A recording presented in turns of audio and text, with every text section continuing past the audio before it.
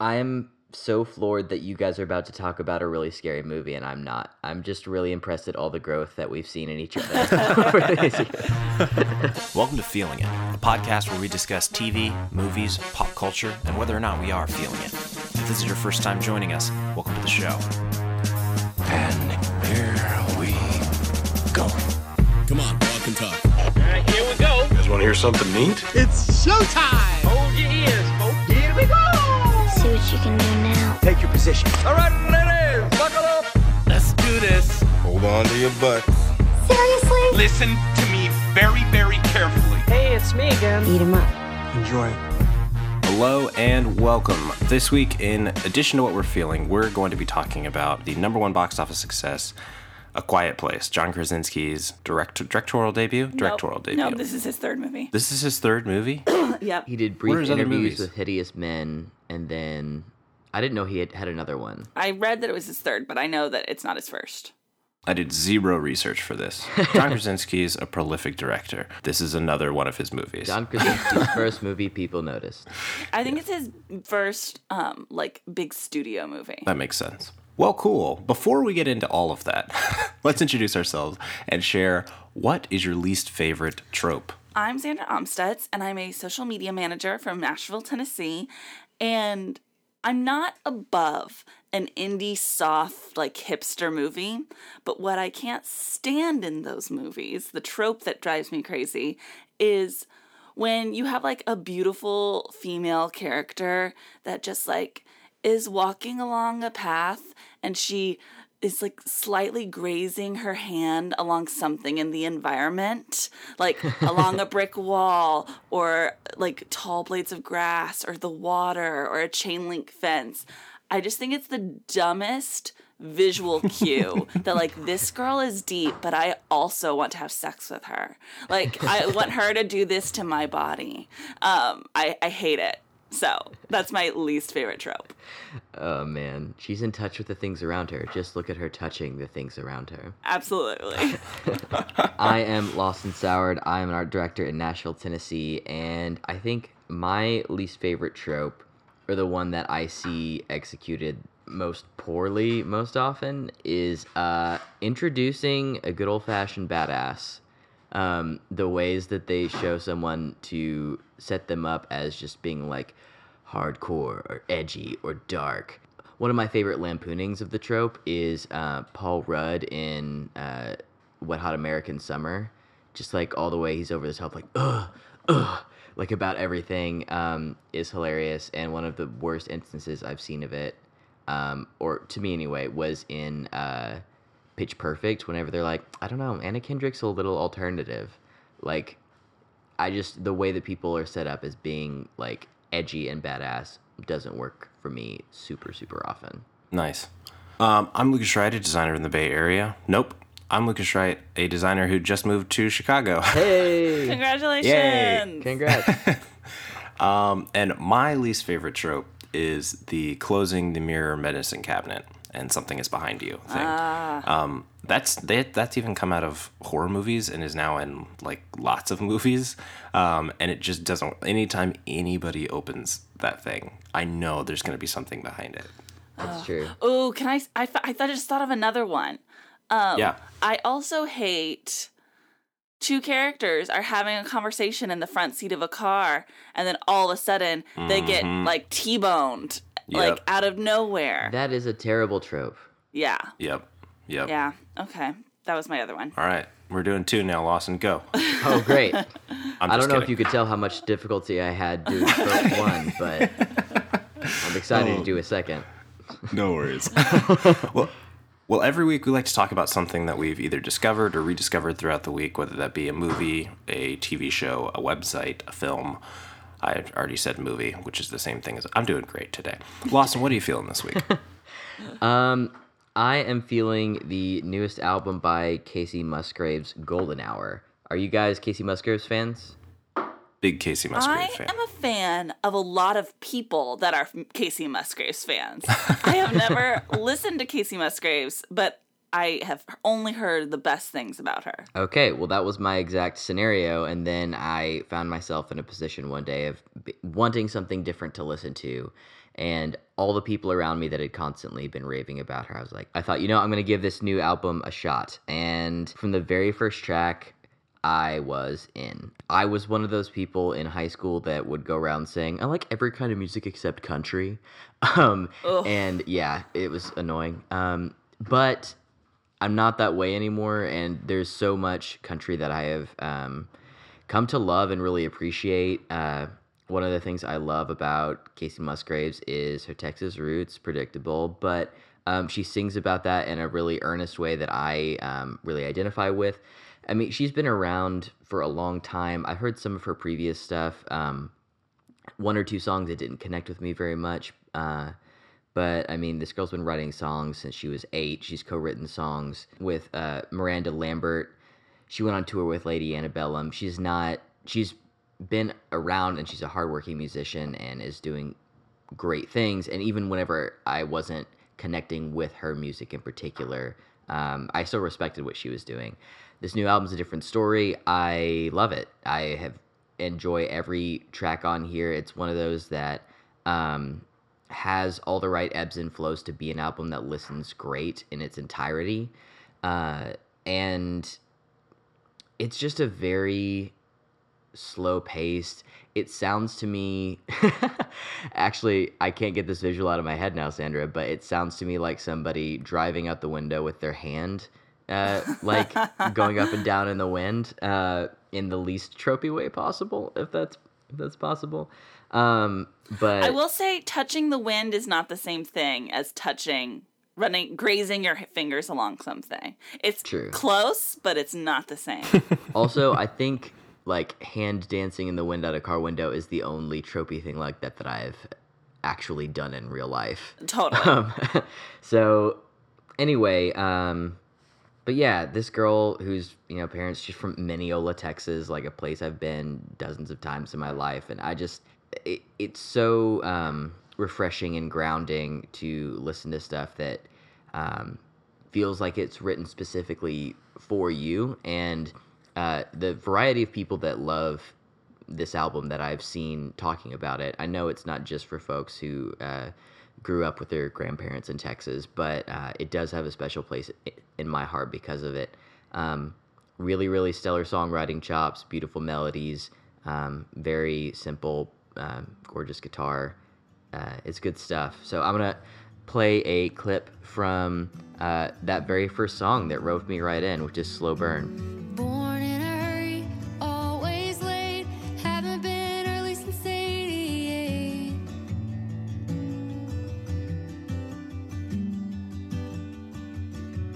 Texas is hot, I can be cold. Grandma cried when I pierced my nose.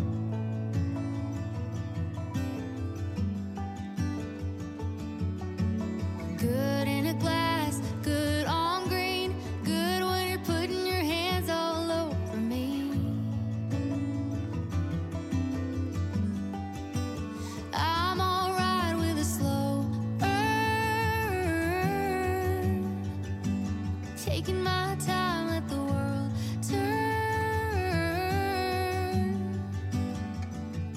I'm gonna do Yeah, she's also a mandolin player and a really good one. I love this new album. I love her songs. I know, I need to get on this train. I need to do it because I love what I just heard, and I don't listen to country right now, or at least current modern, like country that's come out recently. But I did grow up with it, and there is a version of it that, I love like Dixie Chicks and Shania Twain and Martina McBride, and I feel like this is calling me home. See, when I first heard this album, I thought people would hate it because I was like, oh, she's really like leaning into that country sound. I feel like this is not going to be something that people like. But people who hate country still like this album for some reason, which I find amazing.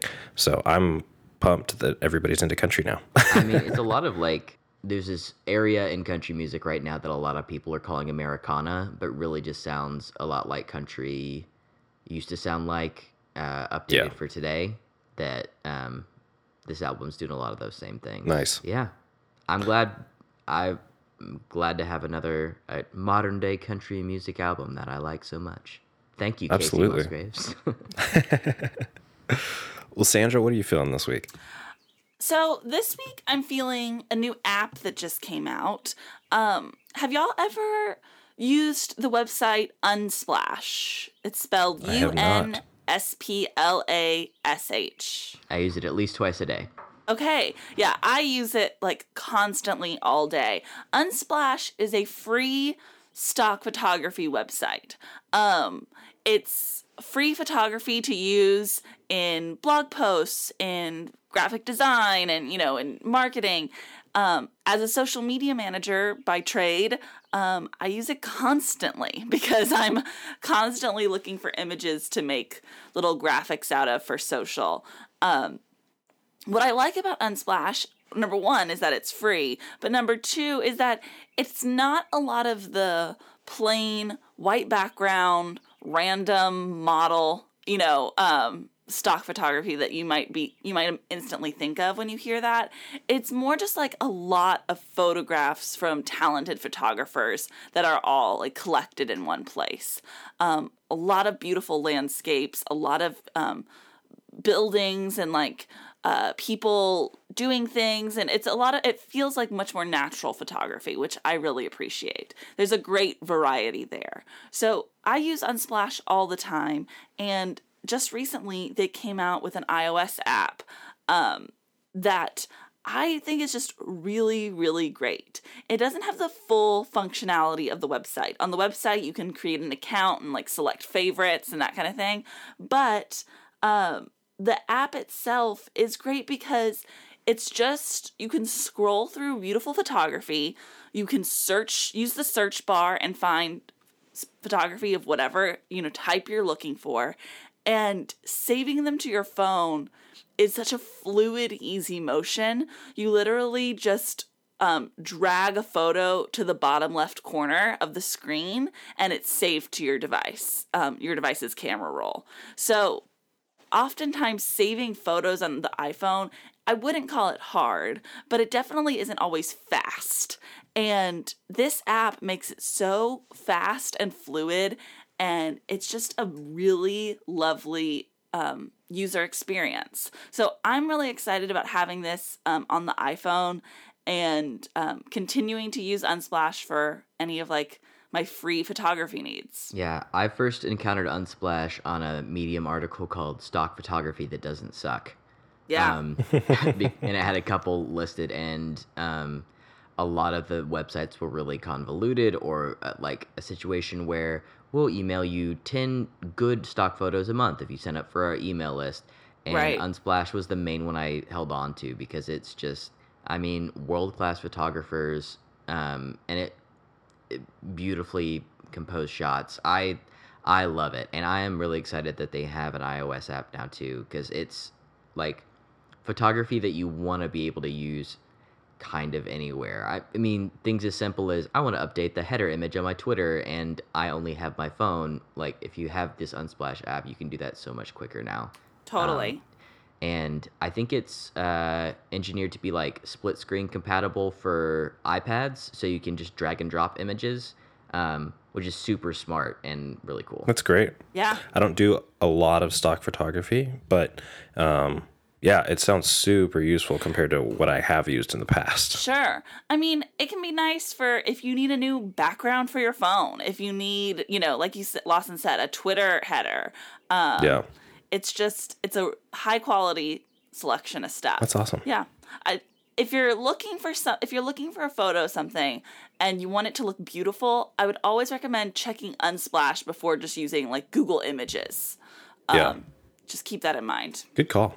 Thank you. Well, this week we just moved into our new apartment in Chicago, got everything set up, and now we're just basically exhausted. And we still have unpacking to do, but last night we just ended up laying around and watching Netflix. And we finally finished the show Lovesick, which is amazing on Netflix. Have you guys seen it? No. I've seen the first few episodes and then I didn't keep up with it, but it's a show that I desperately want to get onto. Yes, this show is amazing. I watched the first season and a half, stopped, and I told my wife, I was like, we have to watch this. So I started the show over with her and we watched it together. It is a show about three friends living in the UK and just what their lives look like. They're all in their, let's say, mid to late 20s.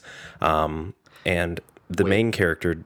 Is this the show that used to be called Scrotal Recall? This is the show that used to be called Scrotal Recall. Oh my goodness. Yes. Okay, I Yes. heard great things Yes. about this. Everyone just saying it has a terrible name. But The it's name a really was great terrible. show. Here, I'm going to Yes. say something.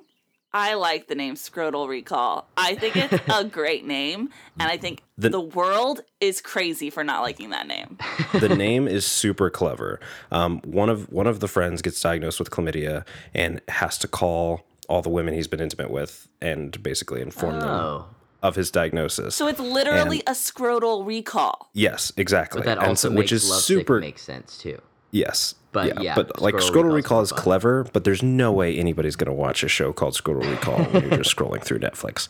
That's funny. But what makes this show really cool is each episode is him in the present going back and kind of either calling or reconnecting with someone from his past, and then it flashes back to kind of see his relationship with that woman.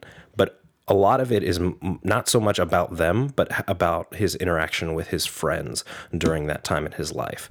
And so you get to build this really cool picture of what these friends' lives have been like over the last couple of years, and kind of how they've grown, how they've changed. And you really fall in love with all of them. Like, it's amazing how connected you feel to these characters. Everybody does an amazing job. It's super sweet.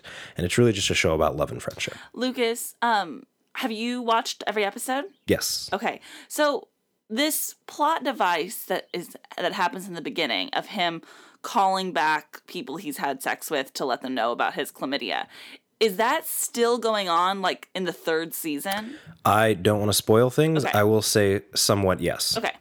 All right. I just wanted to know if this was like, is that like something that only happens in season 1 and then the rest of the show is just about these friends, or how that kind of played itself out? The show is based on flashbacks of constantly kind of going back and learning more about their lives. Sure.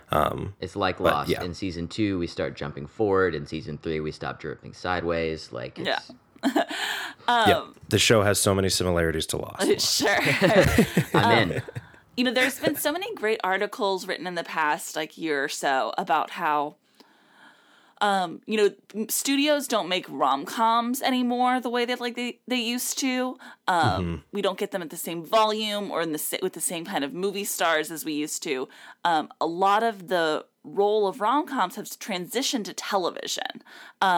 Shows like Crazy Ex-Girlfriend, or New Girl, or, and Lovesick has been a show that has been often brought up in that conversation of, like, really quality made romantic storytelling. Yeah, I think, like, this is exactly that kind of thing. Like, as someone who would have been great in that movie sphere decided to go the television route, because I think that's where people can watch this stuff. Like, you're not going to make money making this as a film. And let me say, I love Antonia Thomas. I think she's, like, incredible. She was in, did y'all ever watch, what was that show called? The Hero Show. Heroes? She was in a teenage, sort of a superhero British show. Oh, Misfits. Misfits, yes. Oh, Did you watch yeah. Misfits? That was a Hulu show. It was a BBC It was a BBC show, yeah. Sorry, I encountered it on Hulu. Yes. Did y'all watch it? I didn't watch all of Misfits, but you're right. Yeah. I loved Misfits. So she was great on that.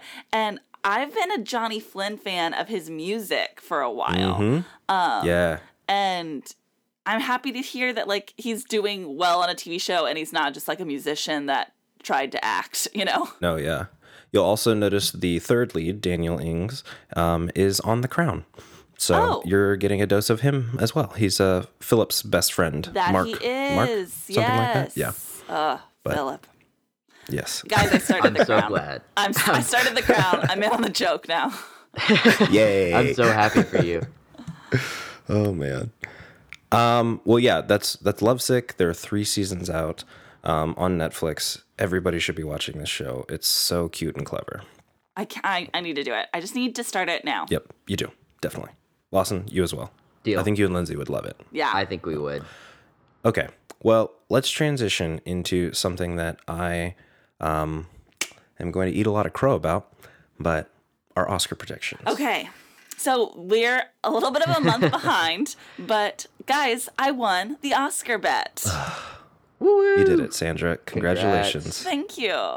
Thank you, thank you, thank you. So part of our Oscar bet is that the winner gets to pick a movie that the other two participants have to watch before next year's Oscars, right? That is the bet. That is the bet. Okay.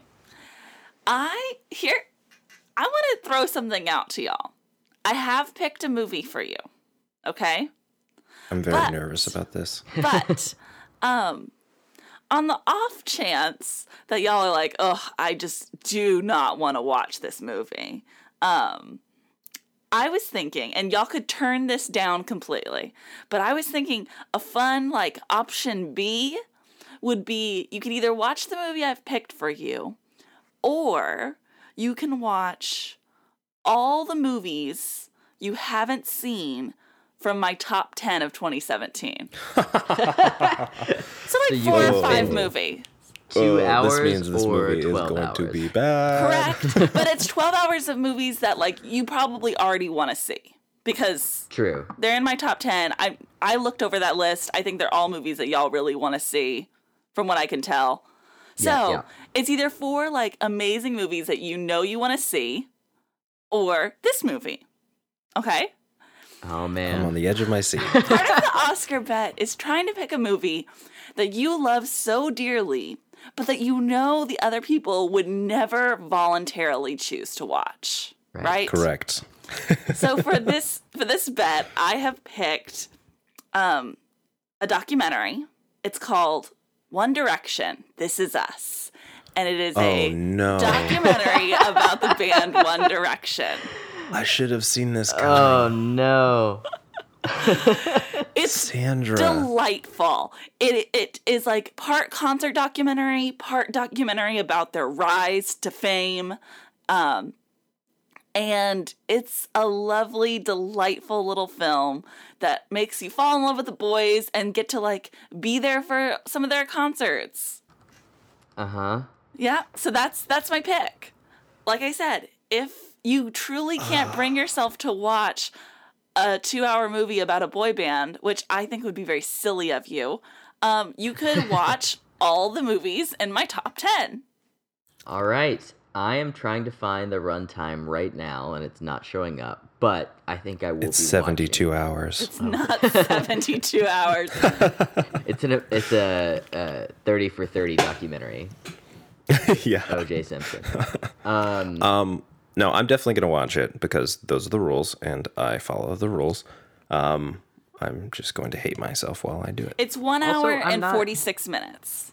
I can do Okay. that. That is, I can definitely do that. That is doable. And you know what? It's not going to hurt anybody to know more about such a large part of pop culture and pop music. And guys, It will not hurt was anyone at direct- all. This Correct. documentary was directed by Morgan Spurlock. So it's not like it's directed by someone who has like some chops.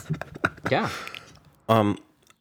I have no idea if this is correct or not. Sandra, you can correct me. One Direction is not a band anymore, right? Correct. Well, here's technically yes. So what I should not happened have asked this was question. Zayn quit the band Okay. before their last album. You know, they had Got it. another contracted album. They were all contracted to do 5 albums.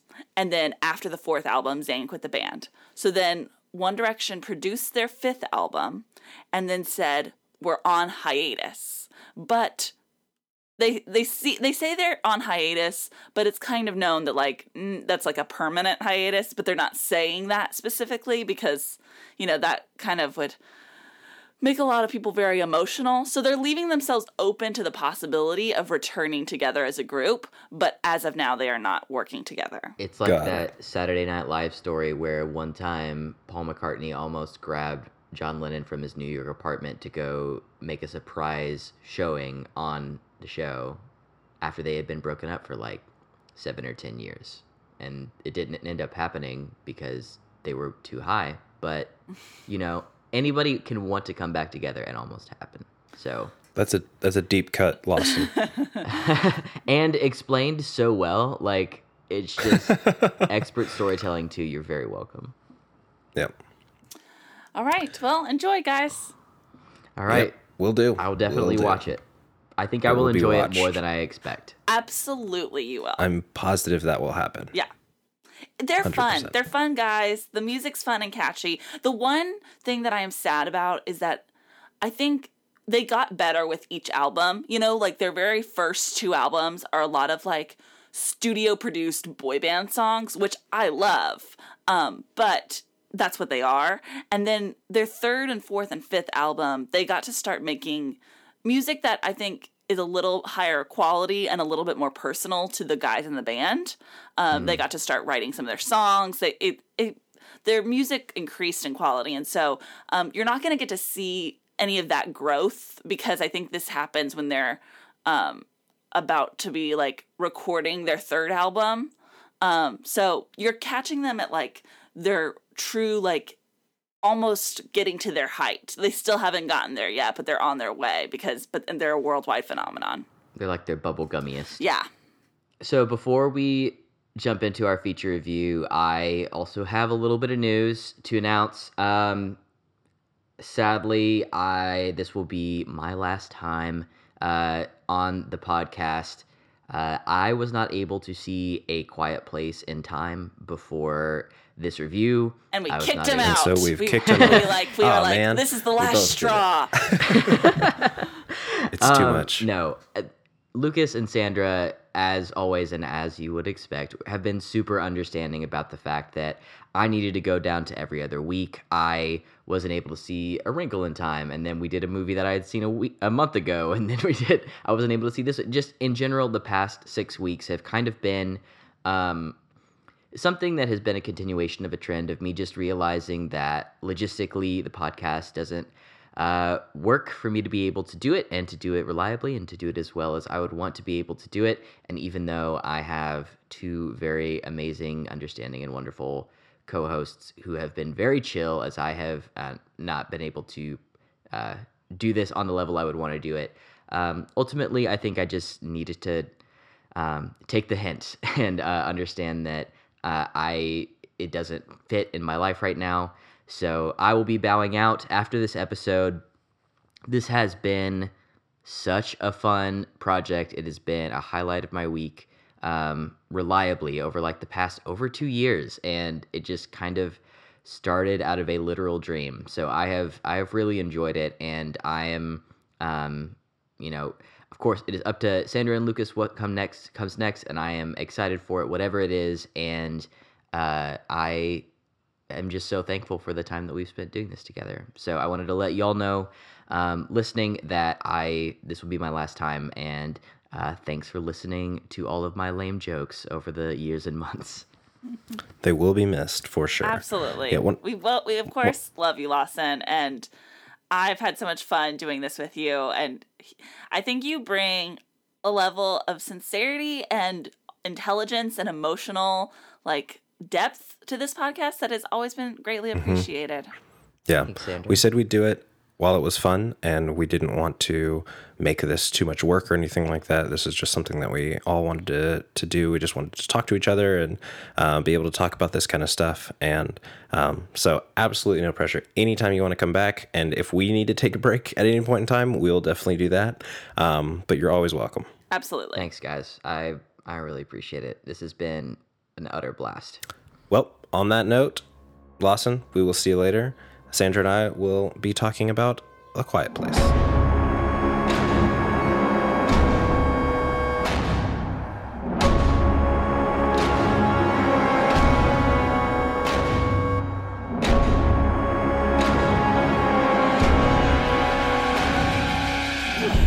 Oh, Lucas, can you believe we watched a horror movie? Okay, I was so nervous about this movie. Me too. I kept Googling, is this a horror movie? Because that's what I hate about some horror movies is the trailer just looks so good. Yeah. I'm just I kind of have to see this. But if it's a horror movie, I usually won't. Right. And this one kept coming back as a thriller suspense movie more than a horror movie. And so I was like, okay, This is a horror movie. I'm going to do it. I feel like it's terrifying. Let me tell you one thing that I didn't account for when I made this decision to see this movie. My friends and I got to the theater. We got our seats. We're sitting down. And then I had this sudden realization that, oh no, because this is a horror movie, all of the trailers are going to be for horror films. Yes. I didn't think about that and how much. I didn't think about it either until the first trailer started, and I was like, nope. No. Oh, they were all so awful. Yeah. Heredity? Or no, what is it? Hereditary? Truth or Dare? Yeah. Truth or Dare looks really bad. Hereditary looks truly terrifying. Yeah. Truth or Dare looks like bad and terrifying. And then there was that one that was more action horror-y. That was like they rent a house and then there's like a truck full of. Did you see this one? I don't think I saw that one. It's like this like hot black couple is like going away for the weekend, and they at a gas station see this like creepy white guy, and they accidentally take his phone, and then he shows up to get the phone, but then he also maybe like has sex slaves. It looked intense. I have not seen that. Yeah. Wow. Interesting. Anyway, sorry, trailers. So those were terrifying. And so I also, this is my first movie in Chicago. And so I almost like took the train to the theater, but I was like, you know what? I just don't want to have to walk anywhere at night after this movie. I'm just going to drive. So I drove to the theater. I get that. I get that a lot. Oh, man. So we've both established we are not horror fans. Not in the we slightest. don't watch horror movies at all. This is, I think, maybe the 8th horror movie I've ever seen in my life. Ooh, I don't know if mine is that high, but yes, it is one of very few movies. So let's talk about the movie. Okay. So I think this is a very unique movie. It is, the premise is basically you can't talk. Or things will get you. I watched the first trailer for this movie, and that is it. So I don't know like how much is talked about in the trailer. Really nothing is talked about in that first trailer. So it might be better for you to give an explanation of like what people can know. Yeah, so I think the basic premise of this movie that you get from the trailer is that there's a family that lives in a house sort of in like a wooded area, and they use sign language. Everything they do is about being as silent as possible. They walk on paths of sand, barefoot. They don't use anything heavy on the floors or on the table so that they don't make thumping noises. Everything that they do is about being quiet. And it's because there's something in the woods that is hunting them that can only hunt by sound. That if they hear you, the tagline is, if they hear you, they will hunt you. And that's all I think we knew going into this movie. Yeah. And it stars Emily Blunt, and John Krasinski. Yes. And the deaf girl from Wonderstruck. Yeah. And that's about all I knew. John Krasinski directed this movie. He was presented with the script, and then I think he rewrote the script, so he has a co-writing credit on it. Yeah. Yeah, so this movie it's, as I said before, it's kind of one of those movies that I wasn't sure if it was completely a horror movie or more of a thriller with horror tropes and stuff like that in it. But guys, this movie is one of the tensest movies I've ever been in. Like the entire theater was just like clenching the entire movie. There were parts of this where I just like was biting my coat just so I could like have something to do while some of the stuff was going on screen. Yeah. It's not like super gory or anything, but it is terrifying. Yeah, it's definitely very scary for me, at least as a non-horror fan. I found a lot of comfort in the fact that I kind of like, we were at a theater with like big recliner seats, so I was kind of like bundled up in my seat, like in the fetal position, and like covering my face with both hands, covering my mouth, and then if I needed to cover my eyes, I could do so quickly. And I was very comforted that there was a guy I didn't know in the seat right next to me doing the exact same thing. Like we would both cover our mouths at the exact same times, and then like just like we had the same body language, and I really appreciated that. This movie, I thought it was very good. because I don't see horror a lot, I can't tell you how it compares to other horror films in scare levels or quality levels, but I thought it was really well made. I thought the world building was obviously excellent. I thought I really believed in this like family unit that we get to see and the dynamics between all of them. And it was an incredibly tense movie. Yeah, there were so many moments where I think part of this movie and part of the plot of this movie is that danger is truly everywhere. That like there are very few moments where you can relax and just be and like think that nothing could happen, because that is not the world that these characters live in. Literally at any moment, one sound could happen and you could be dead. And so, because those characters never get a single moment to relax, we as an audience never get a single moment to relax. You definitely get like an ease in tension sometimes, but it's never fully, like you are never fully relaxed. Like it's just like, okay, that one thing is now fine, but a million other things could go wrong at any moment. So yeah, I thought it was an excellent filmmaking on everybody's part. I thought the sound design was awesome. Yeah, you have this world where people aren't talking for the most part. People aren't making a lot of noise. And so like the music obviously plays a huge part of this, but also just how they depict how noise is kind of interpreted in this. You have a deaf girl in this, and so like you get to see things from her perspective a lot of the time where there just is no noise. And I just thought it was a really interesting use of sound design. Yeah, I thought it was so cool. The sound design is so important to the plot in this movie. They're not just artistic choices. Like through sound design, you understand what is happening with monsters. You understand what is happening with these characters, what they can sense and what they can't. And so it was incredibly vital. Yeah. A lot of things I want to talk about in the spoiler section that aren't really spoilers, but that are, you know, a lot more plot devices, and kind of how things are used. But I just do want to say, like, I thought, as far as acting goes, I thought everybody did a great job. I usually am a little iffy on kid actors and kind of how they are handled, but all the kids in this, I thought, did a fantastic job of just being terrified the whole time. Yeah. And that little boy just their communication had such with each other. A great scared face. Yeah, and that's really all you need when they're just doing sign language for most of it. Is just be scared and just be able to do sign language. Yeah. So yeah, his face was fantastic, and I was surprised how much of it he was in, because a lot of like at least the marketing that I saw, I didn't see much marketing for this movie, but a lot of what I saw is more focused on kind of the teen girl. Yeah. And I thought them together, they also had like a really great chemistry as a brother-sister relationship. It was really good. Yeah. One of my favorite things about this movie, and I don't want to spoil what these things are, but is that the monsters are definitely scary, but that though it is not always the scariest part of the film. There are so many terrifying moments in this film from just real world threats.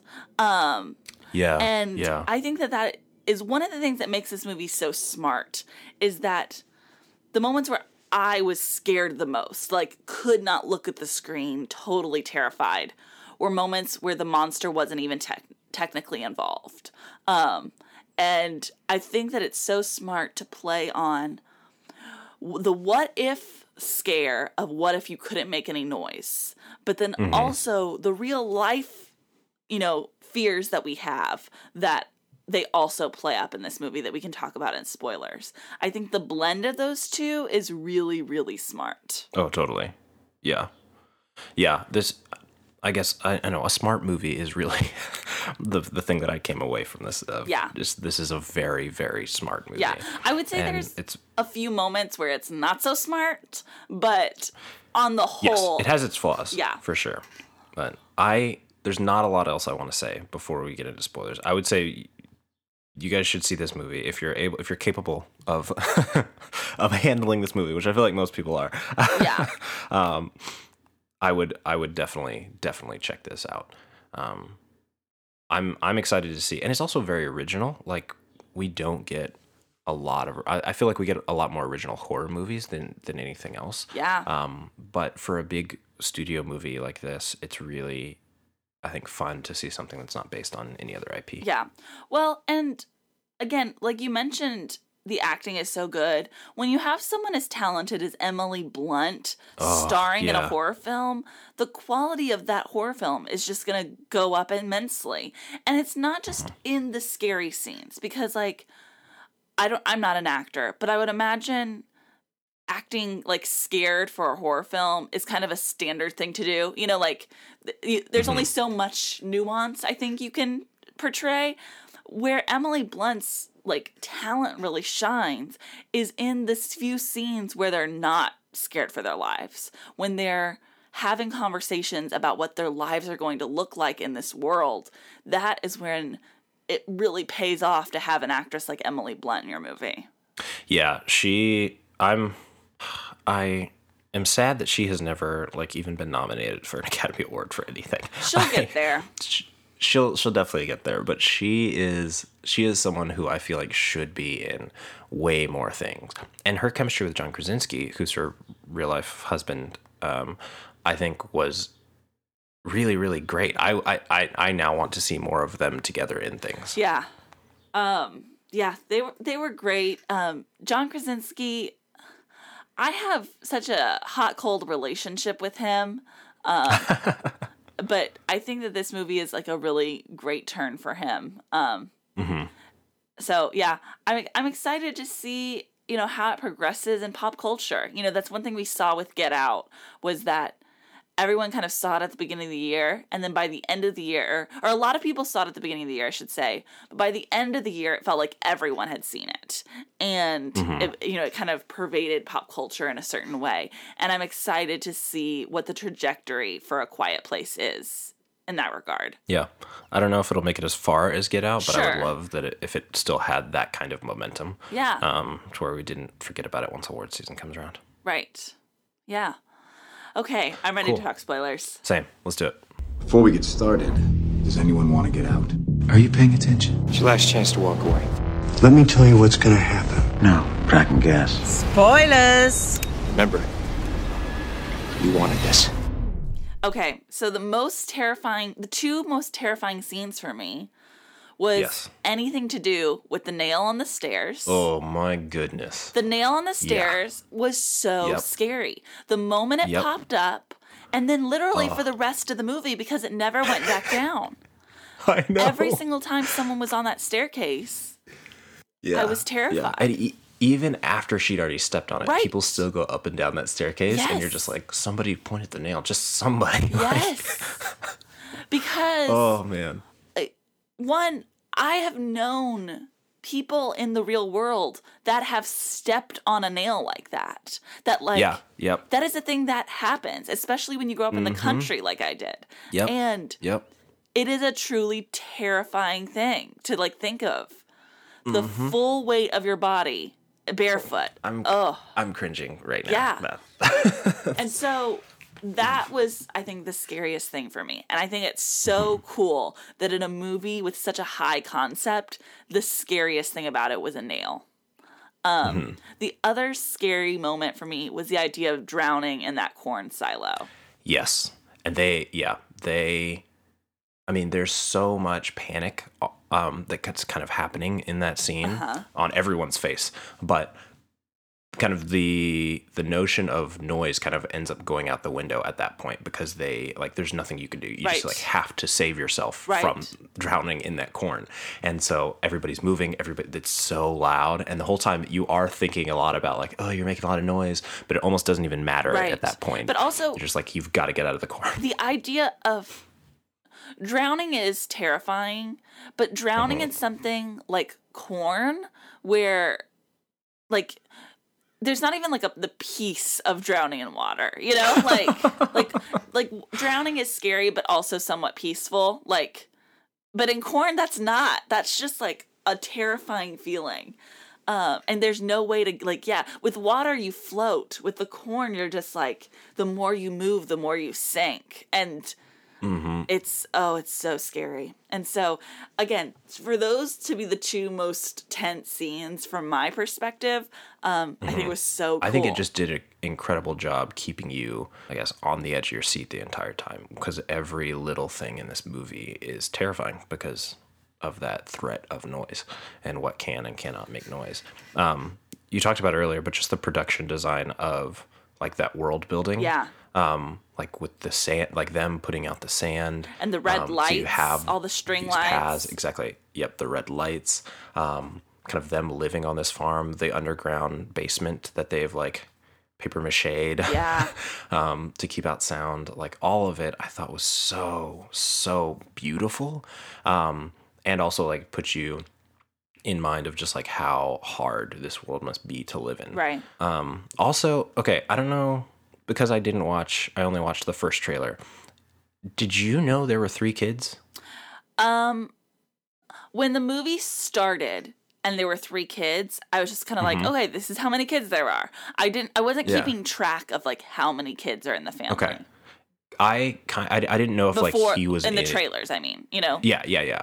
I just didn't know like how much had been because that death happened so fast. Yeah. I didn't know like how much of that was in the marketing that like you knew that like a kid had died. So, but yeah, I came into it not knowing that, and that really freaked me out right at the beginning. I mean, that was an amazing scene.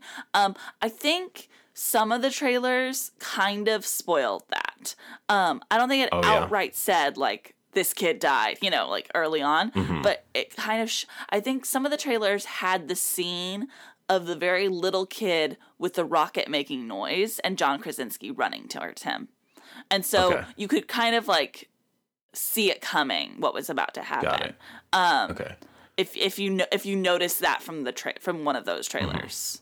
Okay, got it. Yeah. I just thought that point where, because I think there are like four times before that like the things almost make noise and they stop it. Yeah. And like you don't really know what the threat is. You don't know like what's gonna happen if noise happens. You just know it's bad. And when that noise goes off, when they're on the bridge and the noise goes off, they don't show the kid at first. You just see John Krasinski freak out and like start to turn. Everyone you see Emily Blunt face. just give up. Yeah. But it's almost not even just like, oh no, it's more like he's dead. Like it's just because Emily Blunt just basically gives up in that moment of like she's already mourning the loss of this kid that hasn't died yet. And that I thought was amazing and just terrifying too, because you don't know what the threat is exactly. Yeah. You just know that this kid is gonna die basically. Yeah. And also to see not the kid even like killed in front of them, but like just snatched, you know? Yeah. Yep. Just like 1 minute he was there and the next he was gone. And now the family has to deal with that, you know? Yep. There were some amazing scenes with Emily Blunt dealing with the death of that child.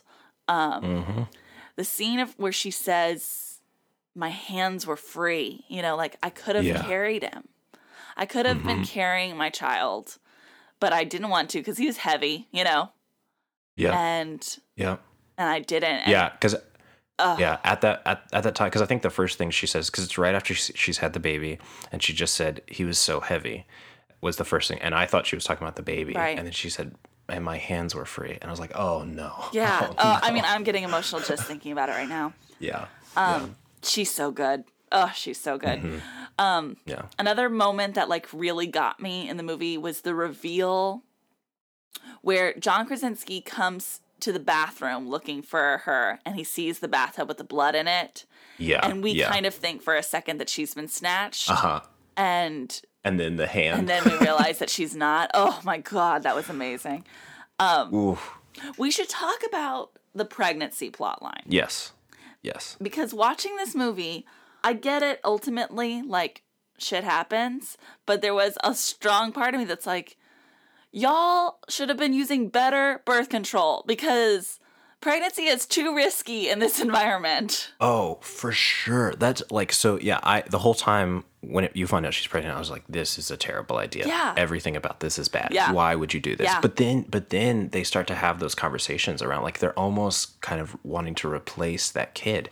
Like he ends up, John Krasinski's character ends up burning all of like his memorabilia of the kid on top of the silo, and it's basically like they feel so, I don't know, like they think the way they can fix themselves in this moment is to have a kid, which is 100% incorrect. Right. And I think they come to that realization. Yeah. Of just like, this isn't, like, this didn't fix it once she has it. Yeah. But which I thought was that's an amazing, because I feel like that is a great theme of this movie, is like, just like, your family can't fix this. Like, having another kid doesn't fix the hurt and the pain that of losing one. Totally. And I thought that was beautiful. But yeah, and like the way they prepared for it and everything, I thought was really inventive. Yeah. But the whole time I was just like, this is stupid. This is a terrible decision. Yeah. Just built out of grief. Yeah. I have a question. So when he was burning that flame on top of that silo, and then he looks out and there are like other flames happening, were those supposed to be other people, like other families in the woods? Yeah, I think so. Okay. Yeah. It's just showing, and because there's one, because he, the camera kind of turns, showing all the fires that are lit. Right. And then it turns to it like a dark spot, almost as if like, oh, well, they're gone. Yeah. Kind of a thing. Just showing that everybody is kind of siloed on their own. And you can't live as a community anymore. Yeah. And then the teens, they go up and they light the fire and then there's nothing. So does that mean all of the families died that day? With that, I didn't even think about that. I thought the fire went out quickly. Was more kind of what it, like they were trying to just signal their parents or somebody, and the fire just went out too quickly for anybody to see. Sure. So I don't know. Maybe. It could have been either one. Yeah. Let me talk about the thing that I think the biggest flaw of this movie, and that is the dumb whiteboard in John Krasinski's lab that just says, "What is their weakness?" Yeah. There are three known. What is their weakness? Yeah, it really lays it out for you at the beginning. Yeah. Of like, we don't learn anything about the creatures. It's just on the whiteboard. Yeah. I get what that does on an exposition level for the audience. Yeah. But yeah.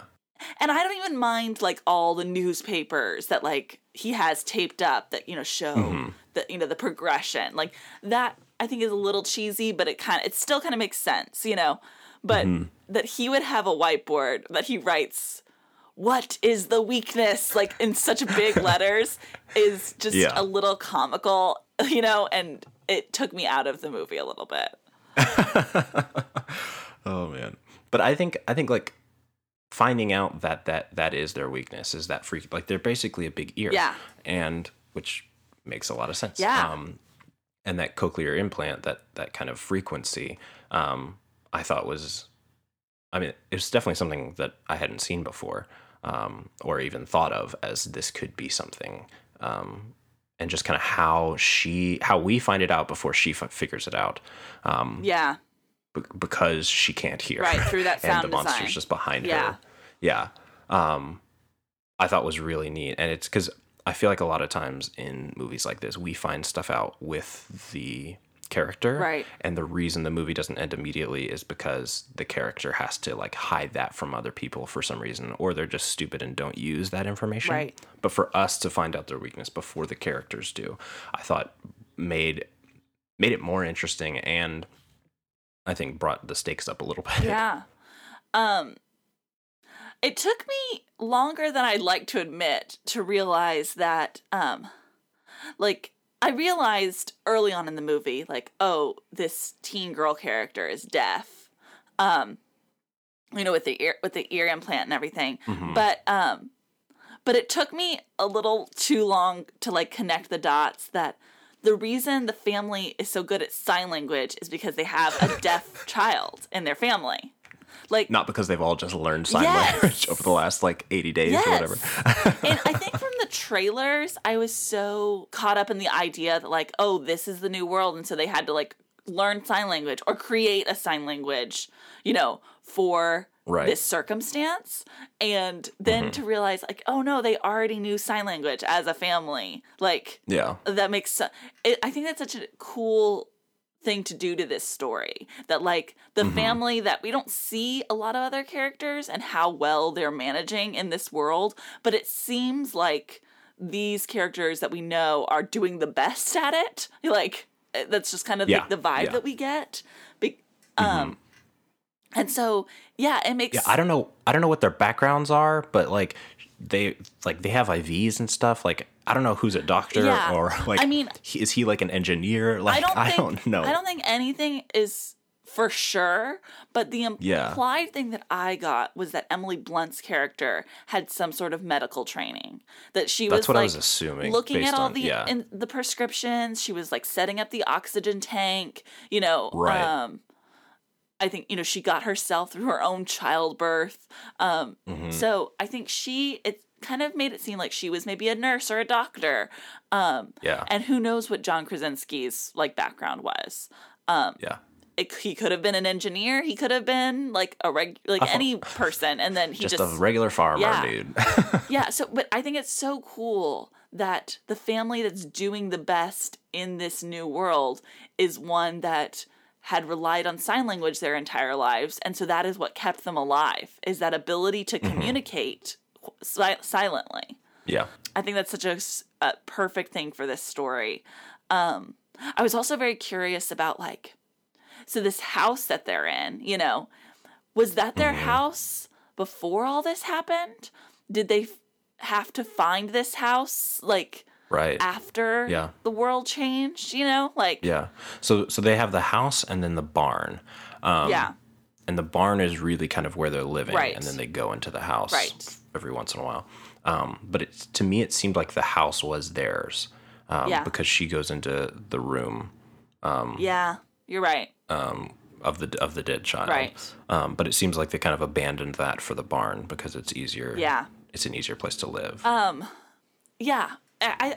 I think this movie is really smart and innovative. I'm really glad that I got the courage to see it. Yes, same.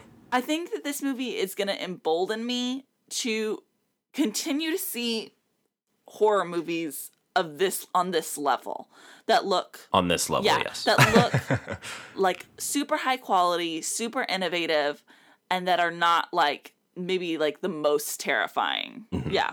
Yeah, I still think this is more of a suspense movie than a horror movie. I don't know why I'm like them, but like this isn't about, I don't know, like I guess the aspects of the movie feel more like a Katharine Hepburn like Wait Until Dark type thing than a like out and out horror movie. Well, even the trailers we saw, like Truth or Dare or Hereditary, the point of the movie is, I think, to have these kind of scary, frightening more than like suspenseful.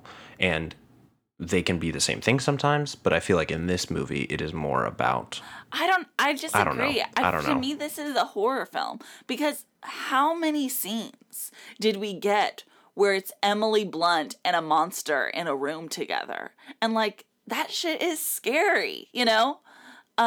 Yeah. If the movie was like mostly scenes of them just being quiet and then like very once or twice we had to deal with a dangerous situation, I might agree with you. Mm-hmm.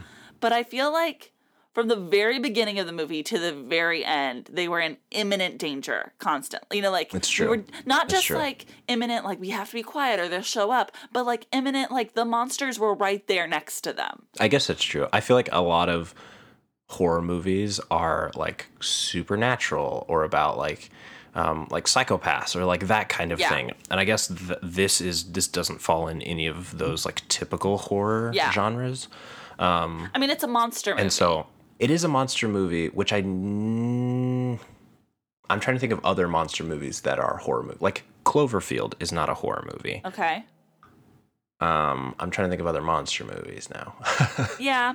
There's that one that just came out on Netflix. I haven't seen it, but with Rafe Spall, I think, is in it. Do you know what I'm talking about? No. I don't remember what it's called, but there's one that came out recently, like in January maybe, or February, that a lot of people liked. That's like a horror film where they're in the woods and there's a monster. Got it. Yeah. I think you're right, though, that you're like typically when we think of horror, we think of paranormal or we think of like slasher. Right. And monster probably isn't as common. But like you know, is a Sixth Sense horror? You know, like, I don't know. Some people might not say no. Some people say it's suspense. Some people say it maybe is. I think horror is in the eye of the beholder. I like that. Yeah. I was horrified. Yeah, I was as well, but I was able to do it. Yeah. Whereas some of the other movies I would not have been able to do. So Yeah. Oh, one really quick thing I wanted to say is that I really appreciated that the young boy character got to be like scared and emotional, and the teen girl character got to be like defiant and, you know, like capable. And, you know, I just think that to show that like little boys get scared too, and like I think it was like a really cool choice. Yeah, definitely. Yeah. And like him being able to have that conversation with his dad just about, you know, because they talk a little bit about just like why he's scared, like, but also just about, you know, his sister and how kind of they've treated his sister since the death of the younger. I thought that was an amazing scene too. Yeah. Of him saying like, yes, of course I love her. Of course I love her. It's like you haven't told her basically any of that. We have to talk about the last shot, the ending. What was the ending? Just like how I thought the ending was really badass. Where yes. Like, you're right. To end on that shot of Emily Blunt with that smirk. I think was a pumping really the shotgun. Cool moment. Totally. Yeah, they now have the weapon. I love a movie that like sets us up for the end where we pretty much know what's going to happen, but they don't need to show it to us. Yeah, exactly. Yeah, we don't have to see her kill all of them. Right. Just the fact that they were able to kill one. We don't have to see, all of the monsters get killed and then they lived happily ever after. We just have to know that that is on the horizon. Yep. Yeah. And Emily Blunt was so good at that. Yeah. Just her confidence and like that's like you said, that smirk was just so good. Yeah. Awesome. Everybody see this movie if you can. I would prefer if everybody saw it in theaters. Yeah. Because seeing it with other people around you who are also just as terrified as you, I will say, makes this so much better. One thing though I was nervous about going to see it in theaters was so much of the movie is like predicated on silence, and you never know in a movie theater if people are going to be quiet. That's true. You know? That's true. You don't know who's going to be like popcorn crunching and crunching popcorn, rustling around in their seat, whose phone is going to go off. Yeah. We got lucky in that our theater was a very attuned, respectful theater. Yeah, same. But you just never know. And so I would understand the desire to see this with people at home where you can truly be as quiet as possible. That's true. I'm excited to watch it again at home. Okay, yeah. So, well, we would love to hear your thoughts on A Quiet Place. You can email us at feelingitpod@gmail.com or talk to us on Twitter @feelingitpod, or you can talk to us individually. Sandra, where can we find you? You can find me on all social media platforms @Sandra Amstutz. My last name is spelled AMSTUTZ. And you can find me everywhere @LucasandStuff. I'll be mostly on Twitter, trying to catch up with everything I missed during the move and trying to figure out how Chicago works. Yay! Can't wait to hear about it. Yeah. All right. We'll see you guys later. Bye. Thank you. Bye now. Goodbye. Go away. I'll see you soon, okay? That's it? Go home? Yep. Move it along, Padre. Goodbye, old friend. That's it. That's our show for tonight, people.